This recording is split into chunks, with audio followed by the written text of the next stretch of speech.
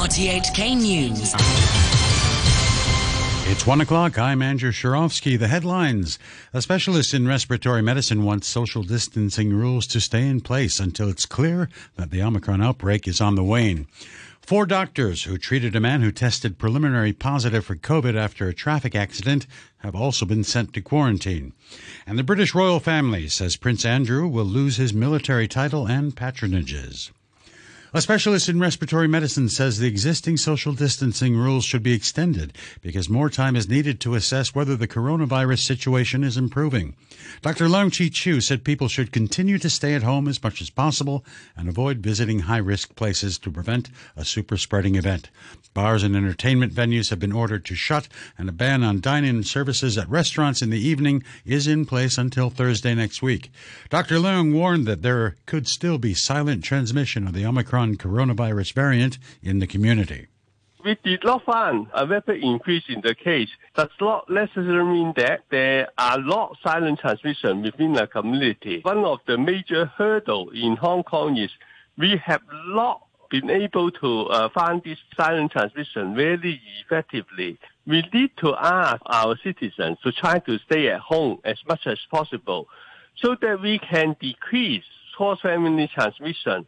That will allow us time, I think, to find out the case within our community by screening those who either have risk factors or those who have minor symptoms.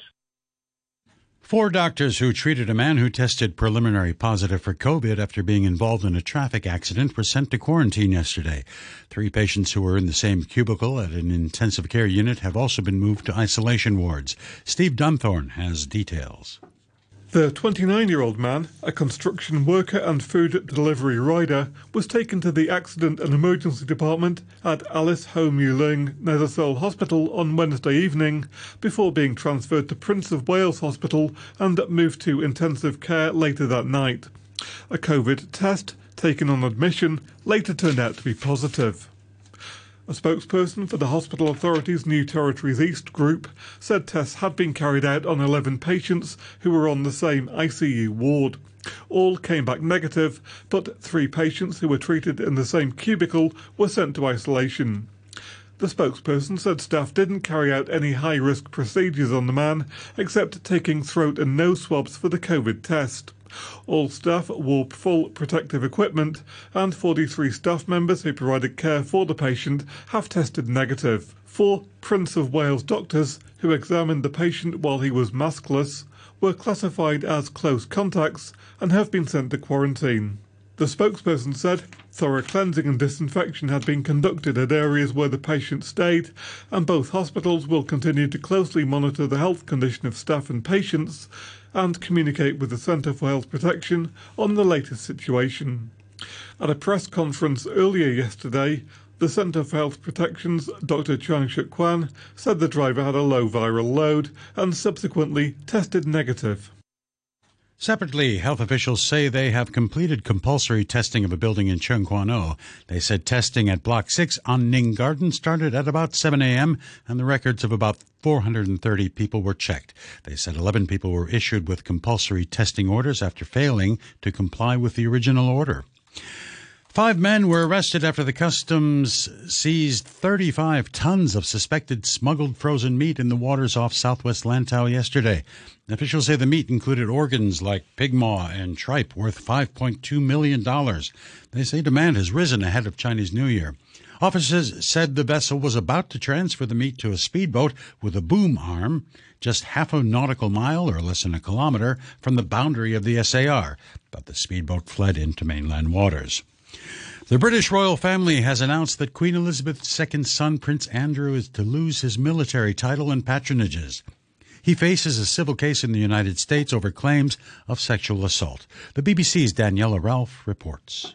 The statement from Buckingham Palace is short, stark, and issued with the approval and agreement of the Queen. The Duke of York's military affiliations and royal patronages have been removed. In terms of public duties, they now stop for good. As he is no longer a working royal, he will not use the style His Royal Highness in any official capacity. And in terms of the civil legal proceedings being brought against him, Buckingham Palace say he is defending them as a private citizen, drawing a clear line between the royal family and the court case in the United States. For the first time, the U.S. Justice Department has brought sedition charges in connection with the storming of the Capitol building in Washington last January. The founder of a far-right militia, the Oath Keepers, has been charged with seditious conspiracy, along with 10 others. The BBC's Barbara Plett-Usher reports. More than 725 people have been charged with various crimes in connection to the Capitol Hill riot. But this is the most serious indictment yet. It's alleged that those members of the Oath Keepers militia who went into the Capitol building operated in 2 teams that targeted different areas, and that 2 quick reaction forces carrying guns stood by outside. The group's founder, Stuart Rhodes, did not enter the building, but he is accused of helping to put the violence into motion. He has denied there was a plan to storm the Capitol and has said that members who did so went rogue. The Congressional Committee investigating the attack on the U.S. Capitol last year has subpoenaed records from YouTube, Facebook, Twitter, and Reddit that would detail the use of social media in the attack. Benny Thompson, chairman of the House Select January 6 Committee, said the records could help explain how the spread of misinformation and violent extremism contributed to the violent attack on U.S. democracy. Mr. Thompson said the companies had not responded adequately to requests for information to help in its investigation. The subpoenas were sent to YouTube parent Alphabet and Facebook parent Meta, also to Twitter and Reddit.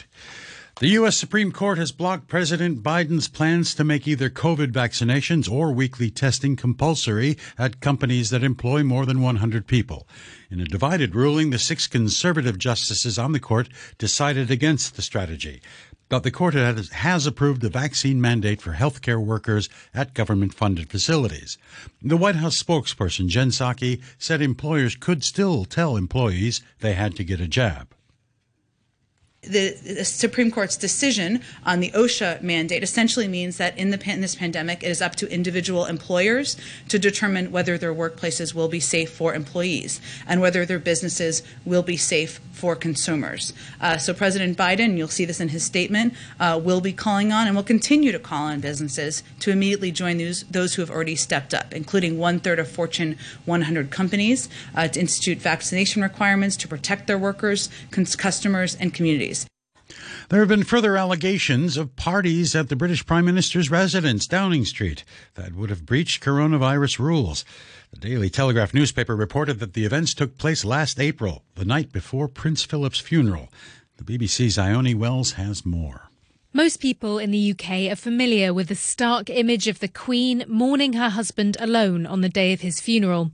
Restrictions at the time still banned indoor mixing between different households. Fresh revelations that Downing Street staff held 2 leaving parties the evening before have led to fresh scrutiny of the Prime Minister. The Telegraph reports the gatherings were attended by around 30 people who were drinking alcohol and dancing until the early hours. Labour's Deputy Leader Angela Rayner said she had no words for the culture at Number 10. Scientists have found a huge area of icefish nests stretching across 240 square kilometers of the Antarctic sea floor. They believe the colony at the bottom of the Weddell Sea could contain 60 million nests. The BBC's Will Leonardo reports. The researchers stumbled upon the icefish nests by chance last year when using a towed camera to track deep-sea habitats. What they found came as a huge surprise. They were expecting the normal Antarctic seafloor, but instead said they saw nothing but fish for hours as the camera passed over. Previously, only 60 nests had been spotted in one colony. The researchers said the discovery showed how little we know of the deep sea. Icefish have long fascinated scientists for their unique adaptations to their cold environment.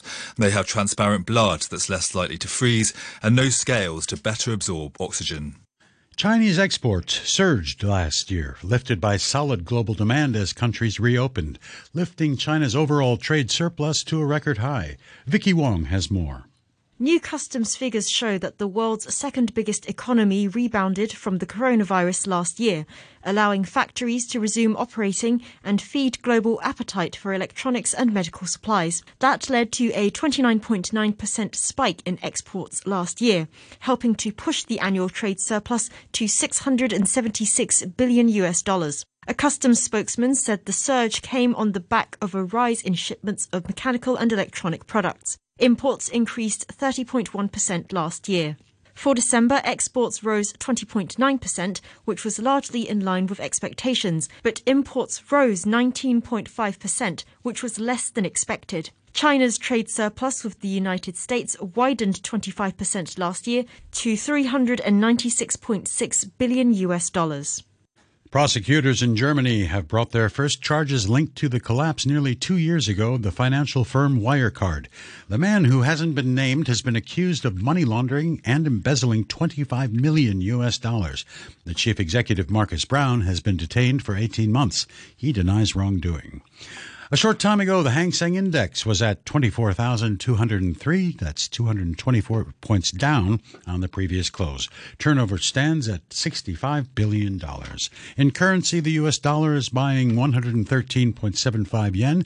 The euro stands at $1 and 14 cents, and the pound is worth 10 Hong Kong dollars and 68 cents. To sport, and we start with football's English League Cup, where Liverpool were frustrated by 10-man Arsenal at Anfield. Arsenal have achieved an absolutely incredible result. Their players are flat out on their feet because this has been an extremely positive result and performance, and it's made the advantage Arsenal now going into that return leg 0-0.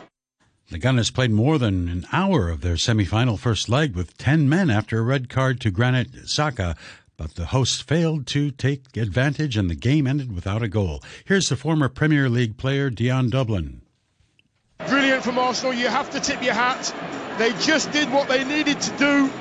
I just believe that the organisation and the talk and the information they were passing to each other, Arsenal just got them through it. They were keeping each other concentrated. Liverpool just didn't have that spark in the final third to trouble Ramsdale. The only chance, the big chance, Minamino over the bar. Athletic Bilbao will face Real Madrid on Sunday in the final of the Spanish Super Cup being played in Saudi Arabia. Bilbao progressed after beating Atletico 2-0. And in the Coppa Italia, Fiorentina scored 3 goals in extra time to beat Napoli 5-2. AC Milan also needed extra time to get past Genoa, 3-1 at the San Siro. The Africa Cup of Nations hosts Cameroon have booked their place in the knockout stages. The 5-time champions made it 2 wins out of 2 by beating Ethiopia 4-1. The BBC's Vitue Ayun was watching. It was a very good and strong performance from the indomitable Lions, but it didn't start that well for them, actually. Just like they were surprised against Burkina Faso in their first game, again, this time their opponents were the ones who opened the score. After only 4 minutes, Dawa Otesa silenced the host as he beat Andre Onana and found the net following a long pass from Emmanuel Gebremichael. It didn't take long, though, for the Cameroonians to react. Only 4 minutes later, Toto Ekambi equalized with a great header. Both teams went to the dressing room 1-1. When they came back, Captain Vincent Aboubakar scored twice to give the lead to the Lions in the first 10 minutes of the second half, and Toto Ekambi added another one to make it 4-1 for Cameroon. In the same group, Burkina Faso were 1-0 winners over Cape Verde. A British parliamentary report has suggested that public funding should be withheld from English cricket if it fails to combat racism in the sport. The Digital Culture, Media and Sport Select Committee called for the England and Wales Cricket Board to provide updates on its progress in tackling discrimination. BBC's Dan Rowan reports. The committee began an inquiry after Yorkshire sparked outrage by taking no disciplinary action despite finding that Azim Rafiq had experienced racial harassment at the county. The MPs praised the former player for highlighting a wider problem in the sport. The report says attempts to discredit the whistleblower in the media showed cricket faced a long and difficult road. It's evident, the committee concluded, that there's a deep-seated issue of racism. Cricket, and England captain Joe Root won the toss and chose to bowl in the 5th and final Ashes test at Hobart's Oval. The tourists who are down 3-0 in the 5-test series made 5 changes from the side that fought out a tense draw in Sydney last week. The toss was delayed for 30 minutes after light rain. A short time ago, Australia were on 2-0. And to end the news, top stories once again. Specialists in respiratory medicine want social distancing rules to stay in place. 4 doctors who treated a man who tested preliminary positive for COVID have been sent to quarantine, and the British royal family says Prince Andrew will lose his military title and patronages. That's the news from RTHK.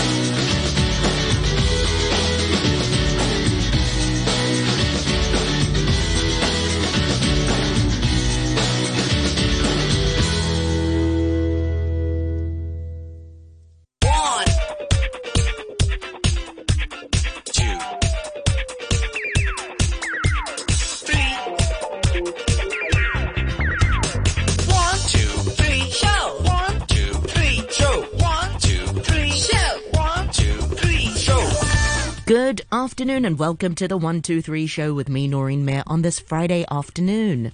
Friday the 14th of January is today's date. Big thanks to Phil Whelan for the morning brew and also to the newsroom team. We've got a busy program for you this Friday afternoon. To start the program, we'll be chatting to Iris Cheng, who is the president of the Practicing Pharmacist Association of Hong Kong. They've just launched a new online platform to deliver medication to those in need. So we'll be hearing more about that from Iris in about 10 minutes or so.